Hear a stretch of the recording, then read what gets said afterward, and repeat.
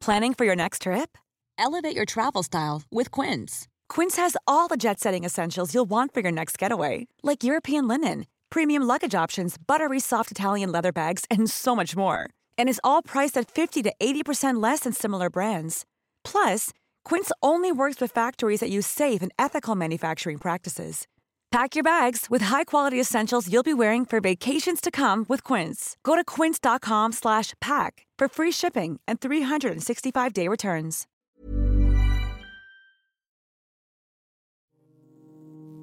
Hi, I'm Maeve Marsden and you're listening to Queer Stories. This week, as Sydney's only Lebanese lesbian ex-Jehovah's Witness comedian, Naomi Mourra is your gateway woman to chicks, chickpeas, cults and culture. Her solo show, An Open Book, debuted in 2018 and she's since had sold-out runs at Sydney Fringe Comedy Festival and the Sydney Comedy Festival. She co-founded What She Said, Sydney's first weekly all-women's comedy night, and not satisfied with just waffling on stage, she also co-founded Sydney's first Bubble Waffle Cafe in Manly. Naomi gigs regularly at comedy nights around Sydney, so make sure to check her out online and find out when she's performing. She shared this story at Queer Stories Western Sydney. My adolescent head is bowed as I listen to my dad pray before lunch. He thanks God for the food, seeks forgiveness for our sins, and hopes the end of the world comes soon. I hope it comes soon too. If there's a Venn diagram for Lebanese, lesbian, ex-Jehovah's Witness, and born in Cabramatta, I'm alone in the centre. Lebanese lesbian. I'm the ultimate tongue twister. Interestingly, there is some crossover between the two cultures, not just me. A common delicacy in both are ladyfingers.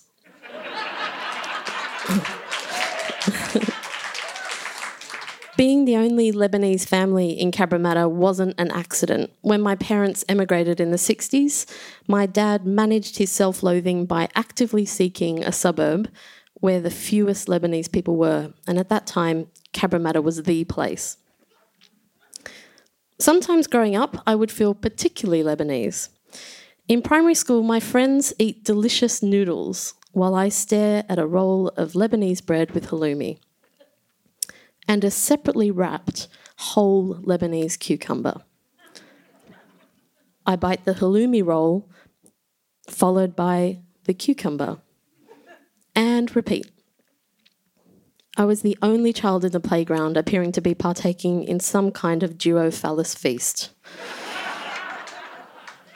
To complete my Venn diagram, both my parents are Jehovah's Witnesses. So whenever people say to me, "What a fine pair of knockers," I mostly think about the two of them. Just kidding. No one comments on my knockers, so. As a Jehovah's Witness, I was certain in my belief that Armageddon was coming and paradise was just around the corner. I'm 5. I excuse myself from classroom activities and celebrations, saying, Jehovah hates Christmas, Easter, Mother's Day, Father's Day, New Year's Day, Valentine's Day, Anzac Day, Mufti Day, Harmony Day, Doris Day. I'm smug in my certainty that Santa is a fictional character. My parents say it's ridiculous to believe that an invisible man is watching and deciding if we are good or bad.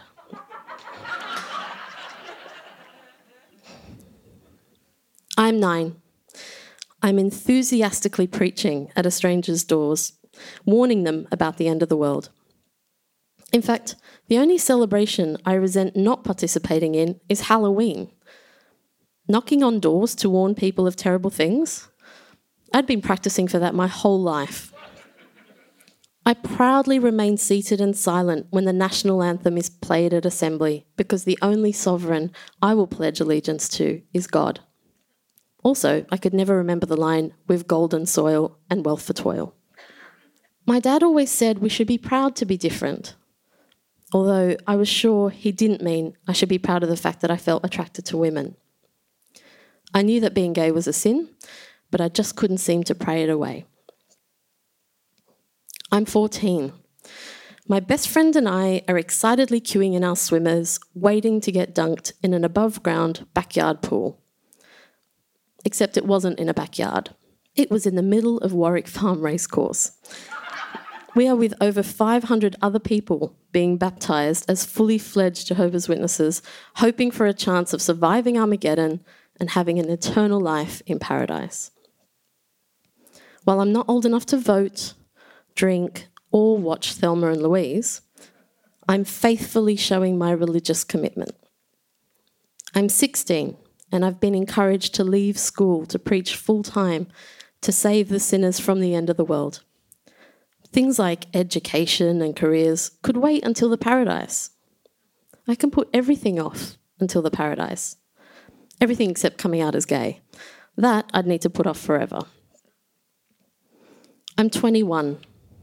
I'm at Sydney Airport. It's June 1999, the year before the world was going to end, or at least our computers were. I've spent the last 8 years trying to be the best Jehovah's Witness I could be while waiting for the end of the world. There's a fine line between delayed gratification and living a lie.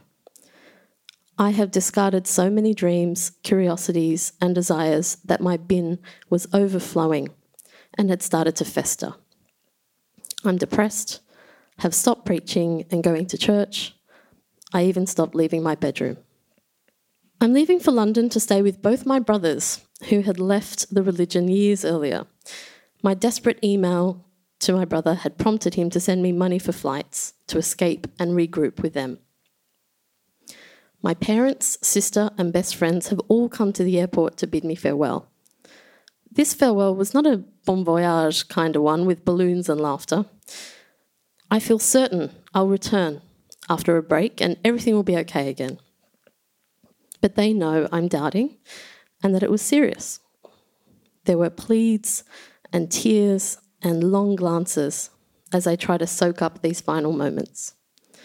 They know I won't return to Sydney, to the faith, to their conditional love.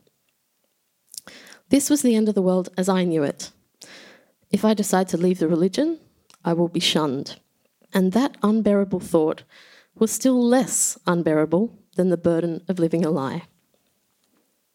My London family rescued me.